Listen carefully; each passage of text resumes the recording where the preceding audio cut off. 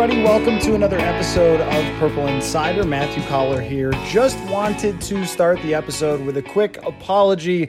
I made an audio error with this episode and recorded it on my regular computer microphone as opposed to the microphone it's supposed to go into. So my voice is a little echoey, a little thin, and I'm sorry for that. But I still wanted to bring you this conversation because it's very, very good with Will Parkinson, who covers the New York Jets for Turn on the Jets podcast. So my apologies for a little bit less than our usual Purple Insider audio quality, but I still think it's a really fun episode. So enjoy.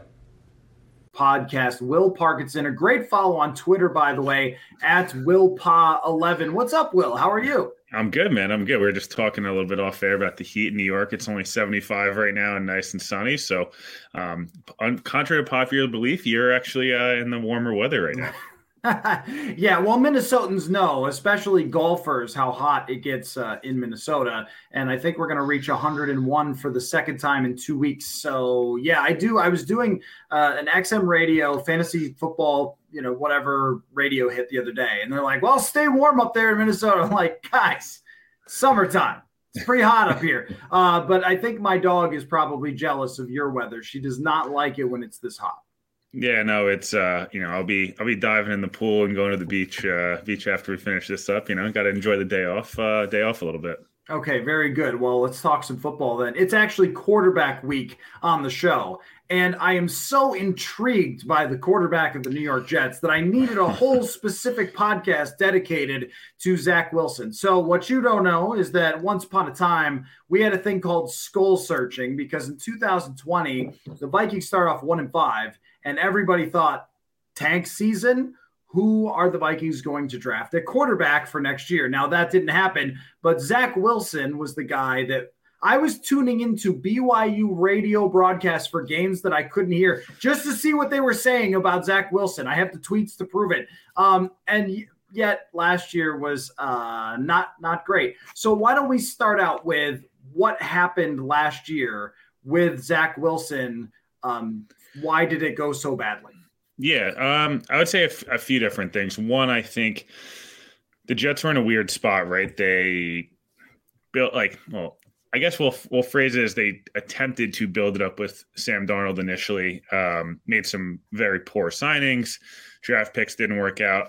2020 was obviously an abject disaster. It was Sam's third year. Everything, was supposed to be pointing up, and unfortunately, obviously had a bad year. The Jets were awful. Very easily could have gone 0-16, somehow beat the Rams and the Browns at the end of the year. Weird COVID season. So they go into 2021. They've got this whole brand new core. They basically, every veteran on the roster is there on a prove-it one-year deal. Everybody else is a first- or second-year player. They were still in that first or second year of a rebuild where the talent's getting better, but it's a lot of trial by fire. First-year offensive coordinator, first-year head coach. Zach is super talented, but comes in, you get Elijah Moore misses all of camp pretty much. Well, he played some, but misses pretty much all of camp. Zach Wilson, the first 3 days, misses the first 3 practices because of a contract thing with rookies where essentially it's called offset language. It's like if the Jets were to cut him in year 3, he would want to be able to get that money, and the Jets would say we don't want to pay him, whatever. So that was a whole disaster. Then, Corey Davis misses. Everything just felt like they never had their full offensive line. They, some bumps and hiccups early on, some tough matchups. The Panthers' defense was obviously a lot better than I think people thought. Right away, obviously New England's defense was fantastic.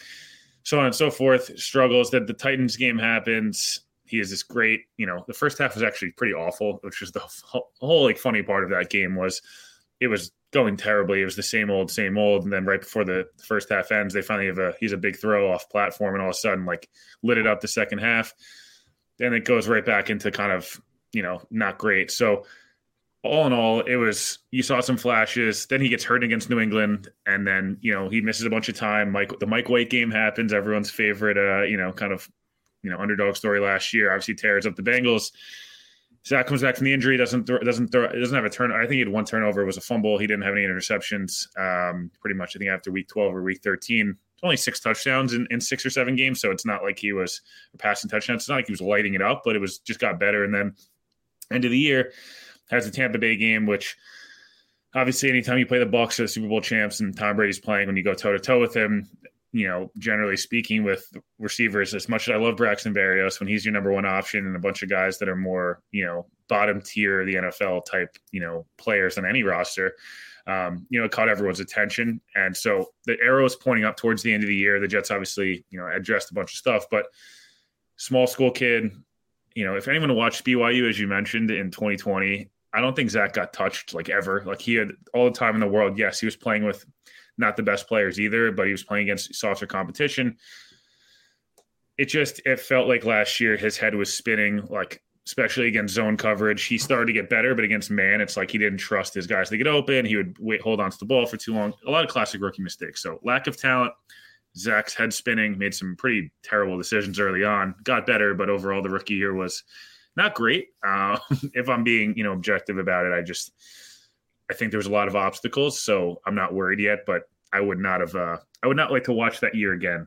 Yeah, I'm sure that goes for many of your Jets years recently, going from Sam Darnold to Zach Wilson, and I could understand if Jets fans were saying, "Here we go again." But the Wilson situation's a little unique in my mind because I don't think he was a guy that really should have been playing in year one. That should have been Josh Johnson's whole season, or there had to be a McCown available to give a few $1 million to let him play.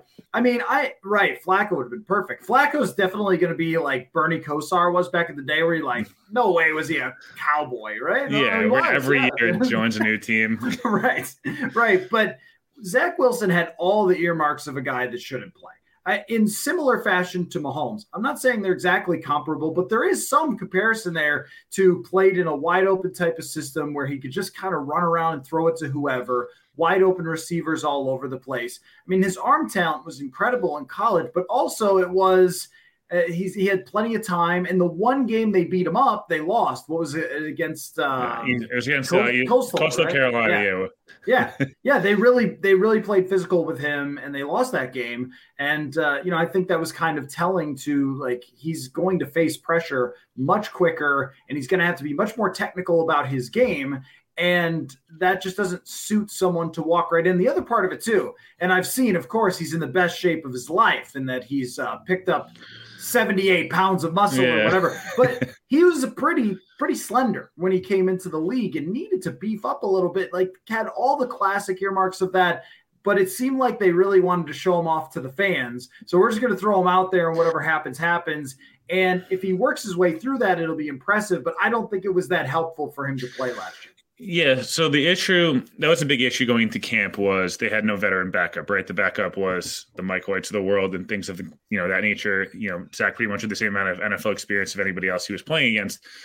I think they wanted to, a lot of the staff's mentality from people I've talked to in the building are, we wanted to see what we have in all these young guys, right? Like the Jets kind of had a freebie last year where they've been really bad for a long time, but it's a brand new staff, brand new regime. They kind of cleared house. It's all their guys now. You even look at corner, right? The Jets started, a fifth and a sixth round pick, or it's multiple 6th-round picks. And it was all guys of like, these guys shouldn't play right away, but we're going to let them play right away just because we want to see if we have guys in that roster, test them out, kind of get live reps. I agree. Zach probably shouldn't have started from day one. I think they wanted to be like, go figure it out. Like if you watch the tape of Zach Wilson's games versus what they put on even Joe Flacco or Mike White's plate, they gave Zach a much harder, playbook. They basically gave him the veteran, like you've been in this offense for 10 years and we're going to let it all loose. So it was concerning in some senses, but at the same time, I think it was like, this is what bad in the NFL is going to feel like. Now we're going to give you more weapons. We're going to give, you're going to beef up. He's up to 15 pounds of muscle. He's up to 220. You can tell in the zip on the ball, he's got elite arm talent. There is no doubt about that. I know I had a tweet that, about the Jets, the NFL bringing back the farthest throw competition. And I put Zach Wilson's name in there and everyone's like, Zach Wilson. And I'm like, dude, trust me. Like his issue is not his arm strength. He's somebody that weirdly last year, he actually threw the ball way better over the middle of the field, especially the end of the year. And in college, he was a big time outside the numbers guy. Like he throws one of the prettiest corner routes I've ever seen. It's just like the ball. I don't know if for anyone who watches Rick Russell Wilson too, it's like it feels like the ball is in the air for an hour, and it's such a catchable ball. I'm not going to get into Russell Wilson because I'm not a big Russell Wilson guy, but Zach threw the ball much more confidently at the end of the year. And if he can figure out like the hard stuff for him, the easy off-platform stuff, similar to like Mahomes figured out how to do everything else, and then was able to just use that elite arm talent and run around and buy time and make throws nobody else can make. So similar for Zach, once he starts to like last year, he could throw the prettiest 50-yard ball off, running around, like guy in his face, and then swing pass or screen pass with one hop. And it's like, what is going on? It's the little things. Again, I think the NFL moves really quickly, as everyone knows. It's not just the speed. It's the speed of the players. It's the speed of the game. Everything's different. So I've seen Zach so far. It's started to slow down. He still is, learning, but you would hope with more experience from Michael Fuller, offensive coordinator, more weapons around him, the better offensive line, and also Zach just being better in year 2 in terms of a mental capacity. I would hope it's going to translate. We'll see, but got to clean up the stupid mistakes. And I think, obviously Kirk Cousins is like the definition of like, it's like, you're not maybe going to see the highest of highs, but the lowest of lows is not going to happen. Zach was way too much last year. Like, wow, that's an amazing throw. Like, if I tweeted out, there's a clip of 2-minute Zach Wilson throws, and it's so annoying because I feel like I'm talking about Sam Darnold again. But there's a 2-minute throws of like, this is just as good as anybody in the NFL. That 2 minutes. The problem is that 2 minutes is like, dude, there's 5 guys there. Like, what are you doing? So if you can eliminate at least half that and add a little bit more to the highlight tape, we might be in good shape. Oh, I mean, if you could meld Kirk Cousins with Zach Wilson, I mean, you would really have something there. The Jets will probably be Super Bowl contenders based off of their quarterback alone. Well, something really blew my mind, and I've talked about it a bit on the show. When PFF put out its quarterback annual, and one of their statistics is first read.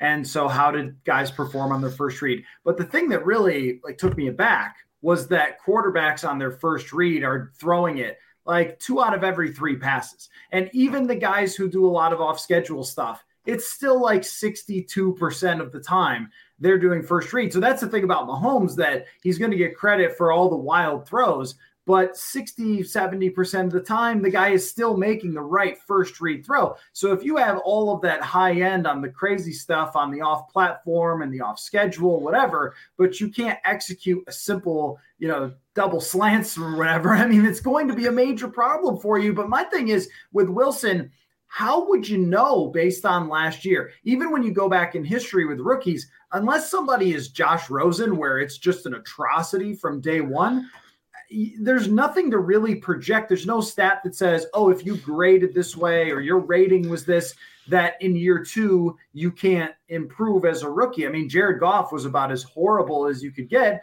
And then by the next year, they're leading the number 1 offense. I mean, I think that jump is just so significant that it's really hard to project. That's why, for me, I've struggled with, the question I get asked every single time I do a podcast, whether it's my own or somebody else's, is like, stat line. I'm sure we'll probably get to this, but like, what stat line would tell you, he's the guy and he's the Jets quarterback for the next decade, or they're probably looking for a quarterback where he's in a year 3, like in a similar situation with Tua or Daniel Jones or Hurts or any of these guys that are like, fine, but we're not sure if they're the guy or not. I struggle with, like, I comped him to a more athletic Matt Stafford coming out, and he had pretty similar numbers to Matt Stafford in a similarly terrible situation. Now, if the Jets end up with Matt Stafford as their quarterback, that means they're going to have a guy for the next 10 years, which they've never had. And I know Matt Stafford's a very polarizing guy in terms of, now that he's won, all of a sudden everyone thinks he's a top 5 guy. And if you liked him before, now you love him. And if you didn't like him before, you still think he's not very good. He's going to be a guy that turns the ball over. I think that's fine. Mahomes, Josh Allen, Stafford, all these guys, they lead the league in interceptions. Like, look at the numbers last year. They threw a lot of picks. But you also have to have such a high ceiling in terms of what you can produce. And I just don't know how you would, if you liked Zach coming out and you still like him, you're going to point to, there was not a lot around him. Corey Davis and Elijah Moore, who are both competent. I think Elijah Moore's got a really high ceiling, played 10 games, but they barely played together. They were all, they kind of, when Zach was healthy and playing well, Elijah was hurt. When Elijah played well, Zach was hurt.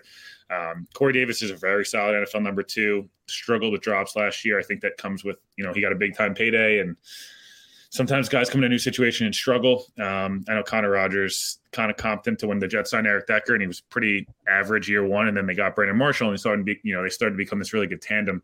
Now you add Garrett Wilson in, the tight ends, the running backs. Like, there's no real excuse for him to not be good. I know they face a bit of a difficult schedule. They play in a good division, but the Patriots have not done any favors for themselves this year. Miami is probably one of the most top-heavy rosters in the NFL. Like, they've got star names, but the middle of that roster is not pretty. And as good as Buffalo is, the Jets actually play Buffalo weirdly, like pretty competitively, other than the one game this year where the Jets started Mike White and, he looked pretty overwhelmed. The Jets played them really hard week 17, and the Jets had one of the weirder rosters, like Tariq Black and Jeff Smith and Denzel Mims. That were it was ugly. But I guess that's all to say, like, I don't know how you would know with Zach coming out of year one. If you just think that he's not going to improve and that style of play doesn't work in the NFL, I would argue that doesn't really make a lot of sense, because part of the reason the Jets drafted Zach Wilson, and people had him as better than Trevor Lawrence, and there's serious questions about Trevor Lawrence as well in terms of arm strength and other things. I just like the Jets just need to be conducive around him and try to elevate him so much that they can get away with, he can throw one stupid interception a game, knowing the other 5 or 6 big time throws are there. If he's not going to be a big time throw guy, then that's not really why you drafted him. That's why, like, I go back and forth with like what's a good season for him.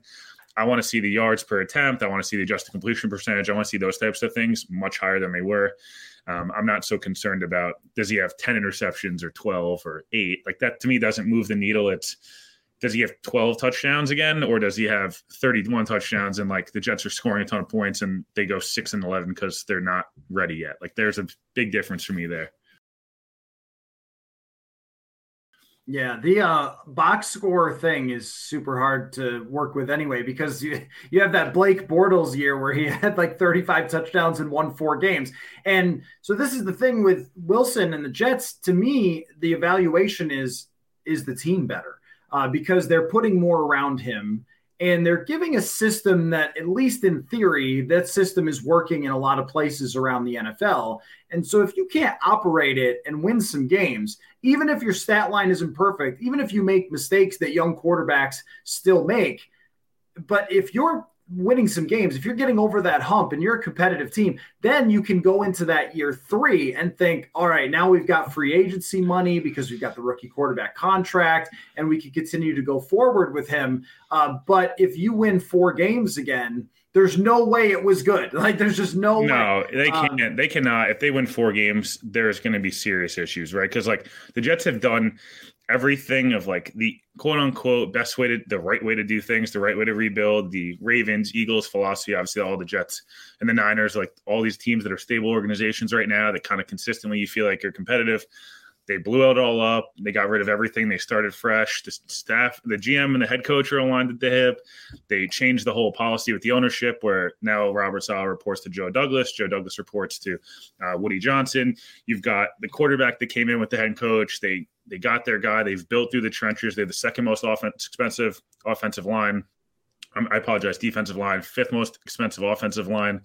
All these rookies. They invested at the skill positions, at corner, at receiver. Like, there is very little excuse to not be a competitive football team. And if they win 4 games, I'm probably on this show next year. You're on my show. We're talking about, are they going to draft CJ Stroud or Bryce Young or Levis or any of these guys? Because look, the Bills, I know everyone looks at the Bills right now because they're the easy like progression, but Josh Allen was not amazing year 2, but he took a big enough leap that they said, okay, we can go all in with Stephon Diggs and all in with all these offensive linemen, and we're going to spend money. And Josh Allen took that absurd year 3 leap. But I know they made the playoffs in year 2. I know someone's going to be like, oh, they were still good.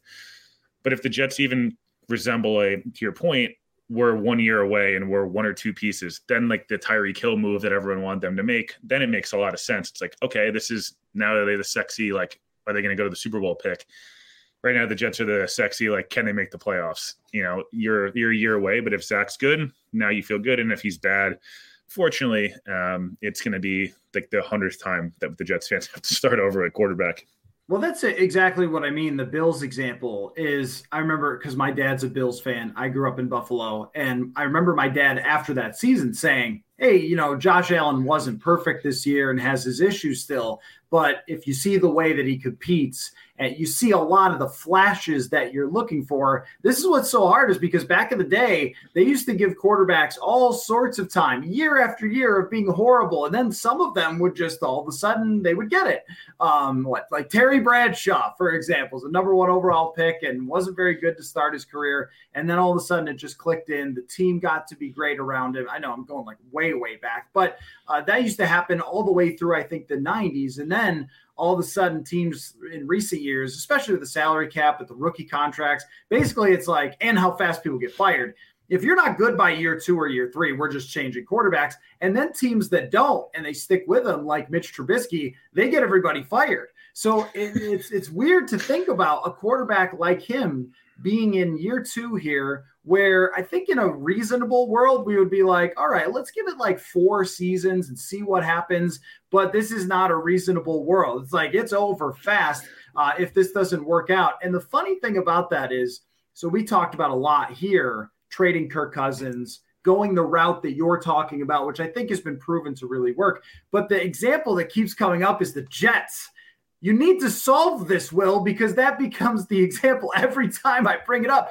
Well, the Vikings should probably move on and reset their roster. But what about the Jets? I guess I wonder about your perspective on that, because I think more than anything, drafting Mark Sanchez, Sam Darnold, and if it doesn't work out with Zach Wilson, it's just bad luck. Like it's almost going against recent history where it seems like more first-round picks are having success with supporting casts around them and are more prepared to play in the NFL than ever.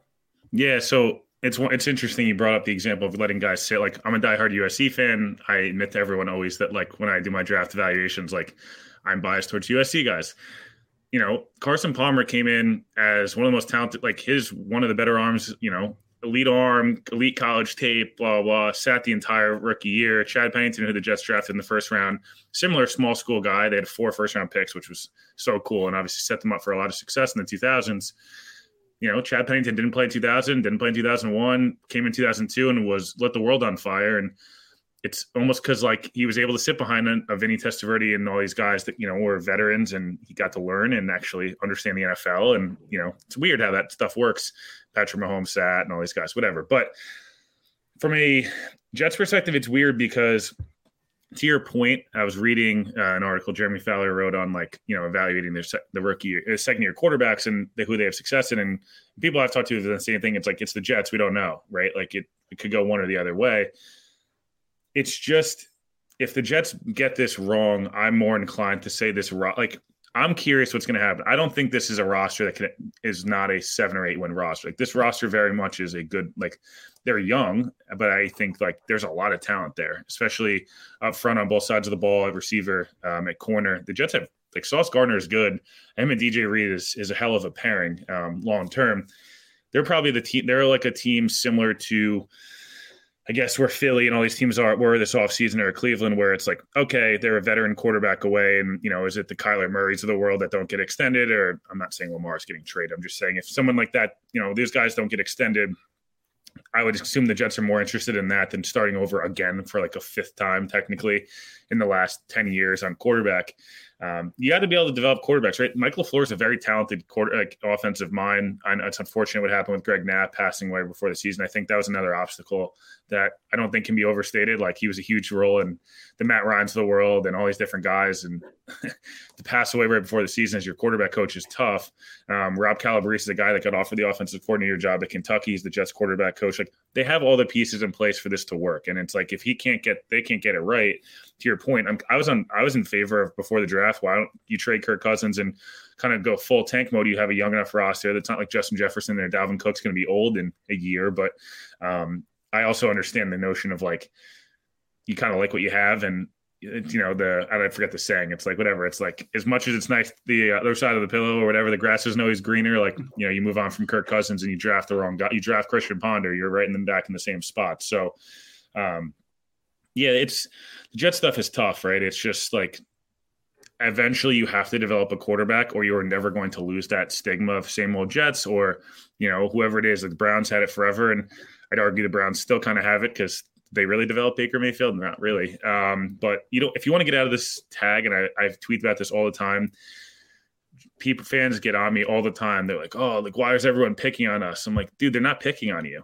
It's the easy, like, until you prove people wrong, people are going to keep saying the same thing. Like, Charles Barkley was an amazing basketball player. Unfortunately, you never won a title. So people are always going to tell you never won a title. It's the easy thing to pick on. And if you don't develop a quarterback, people are going to keep saying, same old Jets. You even had a quarter. Your best quarterback is veterans like Vinny and Fitzpatrick, since Joe Namath, they're better quarterback seasons, which is disgusting. But to answer your question, yes, they need to develop Zach, because that stigma, again, they've got all these highly respected guys around the league. Douglas is a well-respected GM. He was their guy, and Saleh was the hot coaching candidate, and LaFleur is a sought-after offensive coordinator. They've got all these guys that are the consensus number one receiver and consensus best this and best that. So Zach's got to put it together, because they cannot afford to be sitting at 1-8 and going, are we really going to have to redo this thing a third time in 5 years? That would be really unfortunate for maybe it'd be good for my downloads, but I'm not sure it'd be good for my health. I don't know. At some point, it's got to hurt the downloads that you keep drafting. I know. How many times can I, evaluate a quarterback and be wrong? Well, yeah. I mean, we're all wrong. That's the thing about evaluating the quarterbacks all the time. And even that draft class, you come out of the first year of the draft class going, Mac Jones, huh? And that was on draft night. That was my argument for the Vikings picking Mac Jones was, we don't know. Because I like these other prospects better than him too, but we have no idea. And what the Jets have run into is there was a lot of reasons to love Sam Darnold's arm talent. It just didn't work out. Like the turnovers carried over from college, but with some guys, they don't. And then they become great. And so you kind of have to keep taking that swing. Where the Jets have sunk into is exactly where the Bills were for many years, where it was like J.P. Lossman and Trent Edwards, and you're trying all these different things. Tyrod Taylor, once upon a time, Bills fans were fighting about whether he was the guy or not. But the only way out is to draft that guy. And how is anyone supposed to know? And usually drafting him high helps, but sometimes it doesn't. And you end up with somebody who doesn't work out. But I think that with this year, the reason I would lean toward Zach Wilson being much better is because of the supporting cast. And it seems like they've done a lot to help him.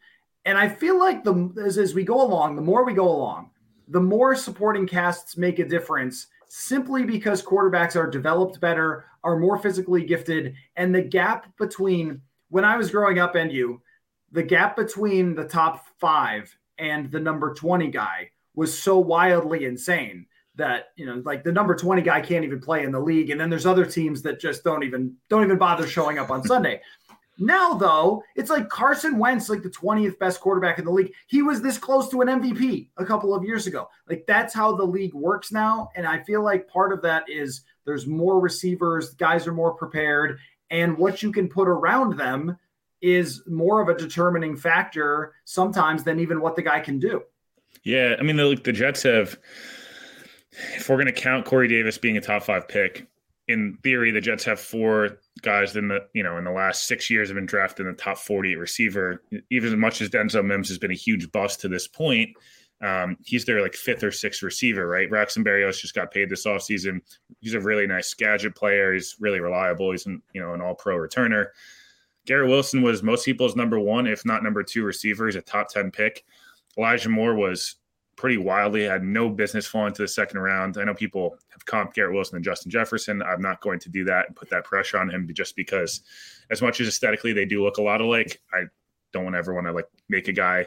They did that with Zach, where they're like, oh, he could be the next Rodgers based on the way his throwing motion is. Like, you're going to set yourself up for disappointment if you do that.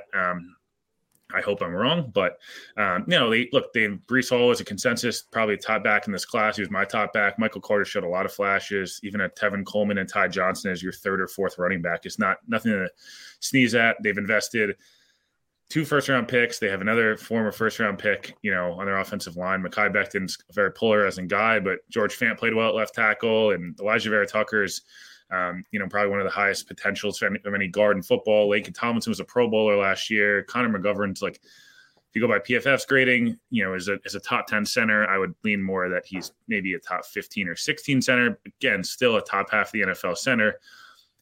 Their defense has got a ton of investment this year. Like everything is pointing in the direction of like defense should be better. The coaching staff should be better. Everything around him should be better. The Jets are just in a situation where like it is make or break with Zach, which is unfortunate because I feel like a lot of these other guys on the roster that should be getting a lot of hype and talked about, like a Garrett Wilson, like it's really exciting to draft a receiver in the top 10, especially someone that's as productive and as fun as Garrett Wilson is to watch. And none of the fan base talks about him in the media because your quarterback's still an issue, right? And it's like why it's, obviously people, that are Vikings fans, it's like you don't have to focus on it. Kirk Cousins can be a talking point and all that stuff, but you can actually love Justin Jefferson and love watching him because you're not worried about who's playing quarterback at the moment. You're kind of just enjoying what's going on. But yeah, they've added a ton to this roster. They've invested a top 5 pick in a corner. They paid pretty good money to another corner. They paid top dollar for a safety. They still have CJ Mosley and Quinnen Williams and Carl Lawson and listen. They paid John Franklin Myers and like they drafted Jermaine John. Like there's a lot of pieces there. So again, they're young. They're like really, really, really young. There's very few veterans on this roster, and they kind of purposely only brought over that winning mentality, which again, I'm not sure how much actually matters, but I'm sure it does to an extent, right? They brought over a CJ Uzomah, who's this culture guy. Jordan Whitehead was this big time culture guy in Tampa Bay.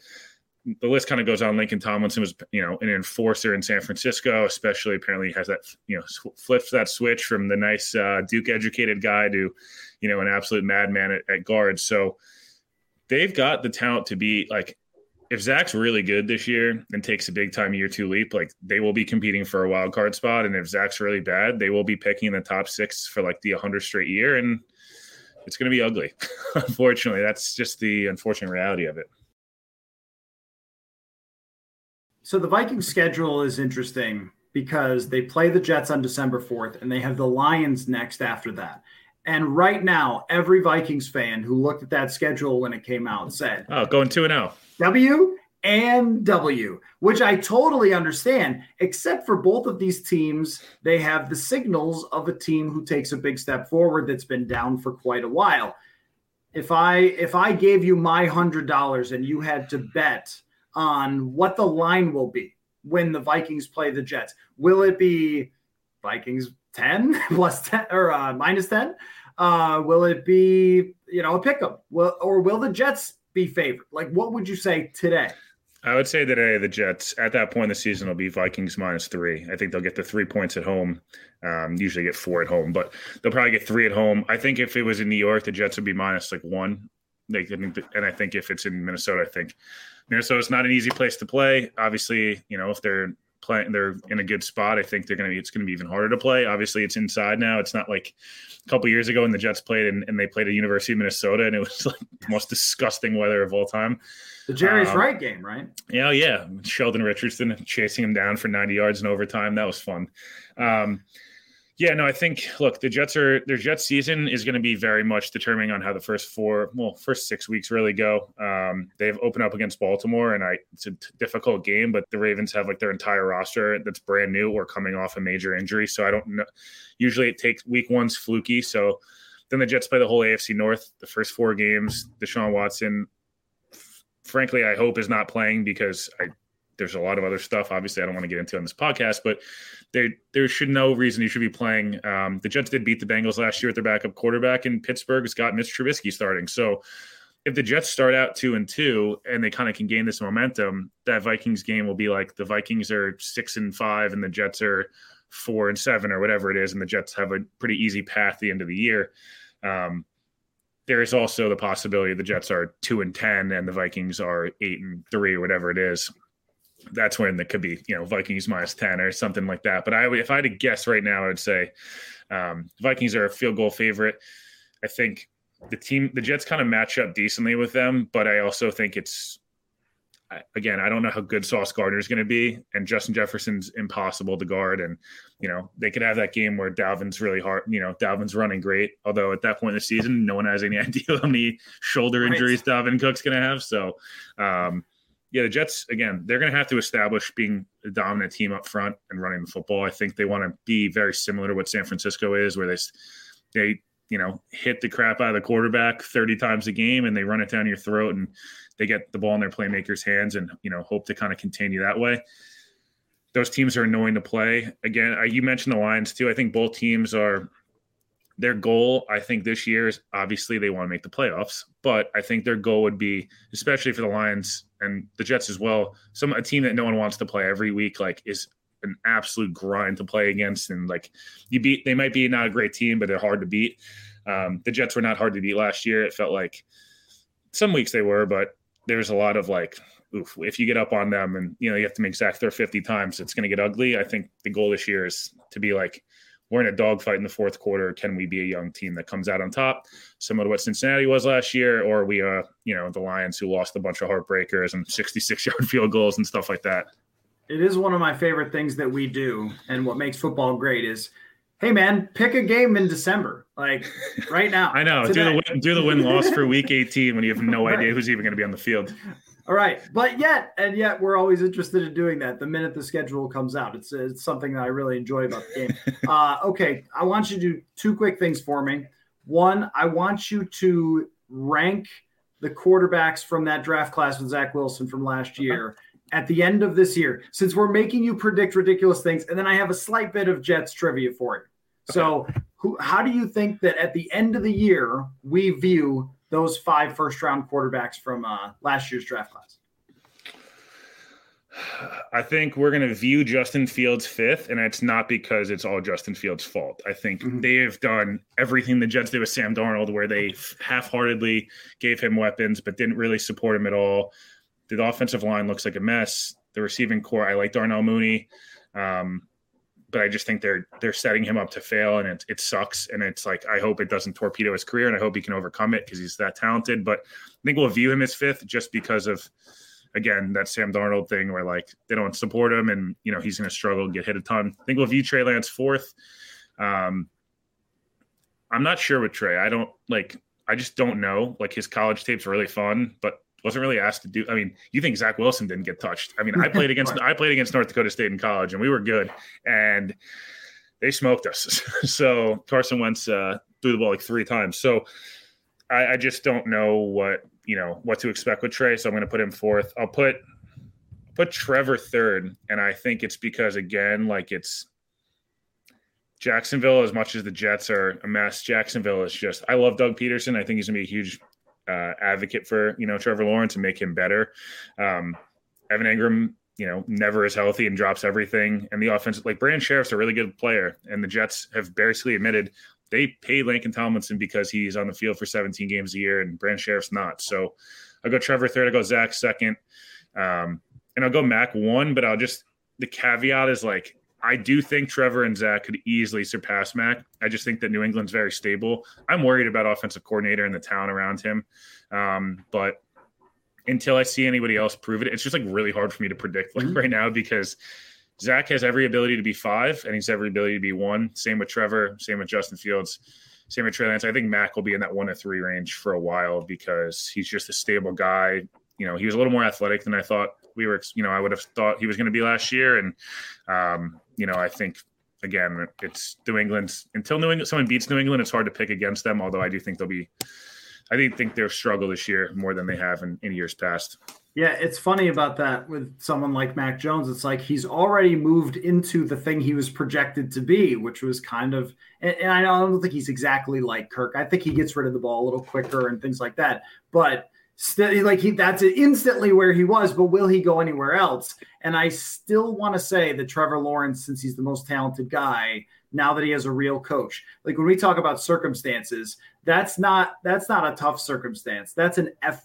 That's your coach was a sociopath. Like, I don't know how to overcome that. So that one I'm leaning a little toward him still being that top guy. I think it'd be disappointment for the Jags if Trevor's not 1, to be honest. Yeah. Like, I think, we do this generational thing, which is obviously nonsense, but like if Trevor's this guy that he's supposed to be as a savior, like you should be able to overcome. It's not like the difference is like Zach and Trey were like playing in games where like they were the most talented people on the field every game. Like Trevor Lawrence was like in national championship games as a freshman. Like I think he lost like once in college and once from high school through a college or whatever it was, and like never in the regular season, all this stuff. Like he should be able to elevate. They've invested quite a bit of money and picks there. So to your point, Trevor should be one. With him and Zach, like they were really bad last year, and until all these guys show anything, it's just Mac's the only one that looked good, so it's hard not to pick him. Okay, now it's quarterback week. The Jets have one of the most hilarious quarterback histories in the entire NFL. So here's your quarterback trivia. Number 1, 2, and 3 in passing yards in Jets history are Joe Namath, Ken O'Brien, and Richard Todd. Those guys are from back in the day. Numbers 4 through 10 all happened after 1993. Can you name numbers 4 through 10 in Jets passing yardage history? So go Ryan Fitzpatrick's one of them. Yep, he is ninth in Jets history, which right there is hysterical. Yeah, Sam Darnold's in there. He is 8th. Yep, in passing yards. Sanchez. Mark Sanchez is 6th. By the way, Ryan Fitzpatrick and Sam Darnold won the same number of games as a Jet. Oh God. Yikes. Vinny is definitely in there. Vinny is 5th. Yeah, Vinny is 5th. Yep. Chad Pennington's got to be in there. He is 4th. Yep. So you've gotten all of them except for 2. The 7th and the 10th. Let's see. Geno Smith might be in there. Geno Smith is 10th. I did not think you were going to get that because I will spoil this one that Neil O'Donnell is not there, and that's one that I would have guessed. I was just going to guess Neil O'Donnell. So yeah, you are missing a southpaw. Oh, Boomer? Yeah, Boomer is 7th. Yeah. Let's go. 15 and 27 as a Jet after a illustrious career with the Bengals. Tough. I shocked Geno's in there, but I was like, it's got to be someone that's just terrible, and that somehow got in there. How about that Vinny year, though? That year where 98's the most glorious year of all time. That the Jets this is not that anyone cares about this. That 99 Jets team was easily the best team in the NFL, and it wasn't close. And Vinny tears his Achilles in the second or third quarter of week 1. The Jets played Tom Tupa, a punter, who threw 2 touchdowns at quarterback. And I think they benched him in that game, right? They benched him. He was playing well, and they benched him. They put in, was it Rick Meyer? Yeah, they put in Rick Meyer, and then they put Tom Tupa back in. And then the Jets started out I think they were 3-6 or 3-7. They played Ray Lucas out of Rutgers. Love Ray. And then they won 6 games in a row. They finished the season 8-8. Parcells walks away. Belichick's supposed to take over, quits the job, takes the Patriots job. The Jets go with Al Groh. They missed the playoffs again. Then they have a nice run with Herm Edwards. It was one of those classic Jets where they're coming off. They should have beaten the Broncos in 98 in the title game. They're up 10-0. They go into 99, all these expectations. The team was still amazing. It's just, when you have a punter playing quarterback, it's not that easy. Bill Parcells is, I think, still the only Jets coach, or I'm pretty positive, to end his Jets tenure with a winning record, if I'm not mistaken. It's not great. Usually, or maybe I'm wrong. It's it's something that's some obscure stat where whatever. But and then he tears his Achilles, and he came back, and he's 50 years old and couldn't really do stuff again. But then Chad Pennington came in. Jets beat Peyton Manning in a playoff game, 41-0. People don't remember that when they slander Peyton as the GOAT. But, man, a lot of Jets history that goes through my head, unfortunately. I love it. I mean, look, the names on this list are so marvelous. I mean, you have obviously the Favre year. Josh McCown got paid, if I remember, $10 million to be the backup. To be the backup. He didn't play. He was never going to, he played and playing because Darnold got hurt, but absolutely hysterical. A personal hero, Frank Reich, having grown up in Buffalo. Frank Reich, of course, a legend. Brooks Bollinger, a Viking legend, is on this list as well. And another Viking legend, Bubby Brister. I mean, amazing. All right, so I was correct. So I was correct somewhat. So Al Groh and Sammy Baugh technically have 500 or above winning percentages, but Parcells is the only one above 56%. And then the next best, Herm Edwards has the 4th best winning percentage in Jets history with a record of 39-41. You hate to see it. No, you really do. Rex, Rex, Rex obviously is one of the more memorable Jets coaches. Went 46-50. It got ugly in the end, unfortunately, with Rex. This is a point I've been making all offseason. Mike Zimmer was not a bad coach, folks. But Michael Vick. Is Kellen Mond the future? No. Kellen Mond's not even the future number 2, I think. Yeah. Quincy Carter went 2-1 as a starter at 04. Yeah. I'm telling, there is we have a one of the segments on one of the partner podcasts, Badlands, which Joe Caporoso and Connor Rogers do a great job. They did an almost Jets draft of like all these guys that were supposed to be Jets, whether it be a trade or I may steal this. Yeah, you should. It's very funny. Like there's apparently the Jets were going to trade up for Tom Brady and they didn't. And Peyton missed, Peyton kind of went back to school. The Jets had number 1 pick. Peyton went back to school when he was supposed to come out.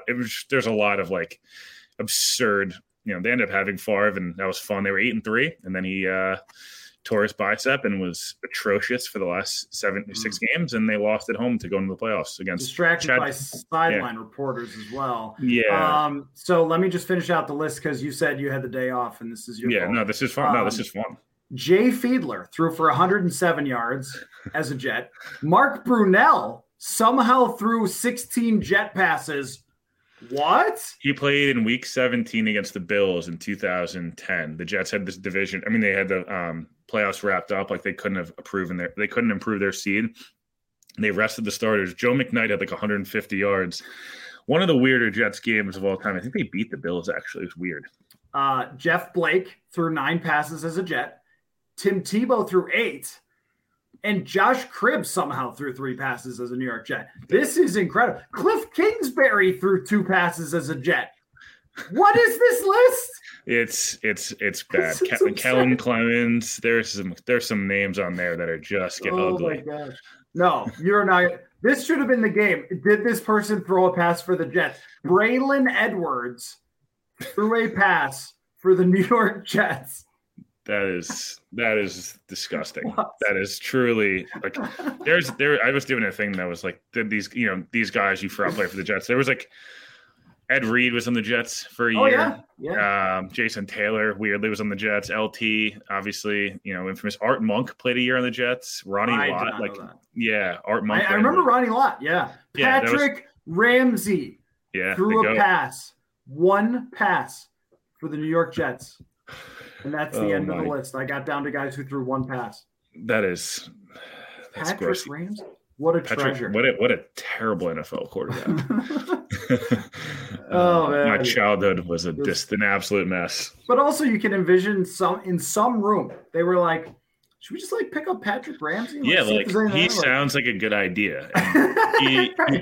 He wasn't at all. It was a very bad idea. No, that 1 pass was incomplete. If you were wondering, Will, this was super fun. Will Parkinson on Twitter at WillPaw11 and the Turn on the Jets. You and Joe Caporoso, awesome. I used to bring Joe on shows when I worked in Buffalo and.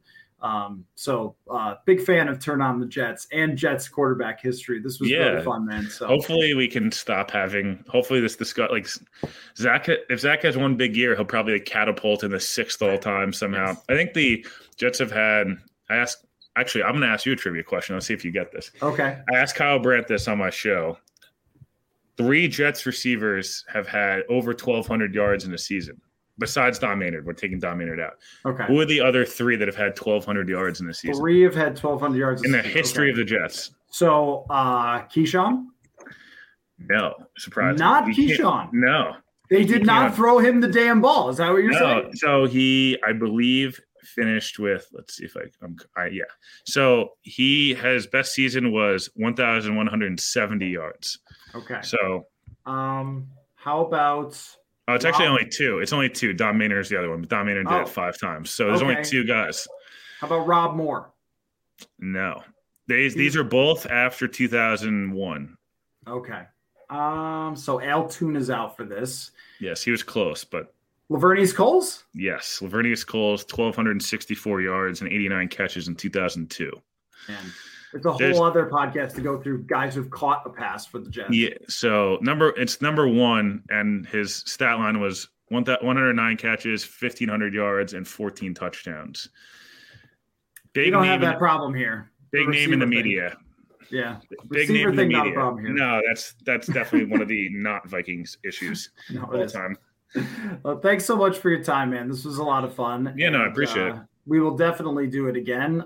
It doesn't have to be in December, but definitely in December. Yeah, we'll definitely do it in December. Brandon Marshall has the Jets' best receiving season all time.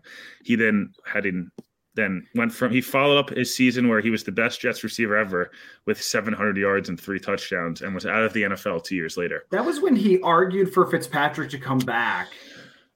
We could do a whole new docu-series on the 2016 Jets that the Jets got held hostage by Ryan Fitzpatrick, who choked the playoffs away, and then promptly paid him to then draft Christian Hackenberg.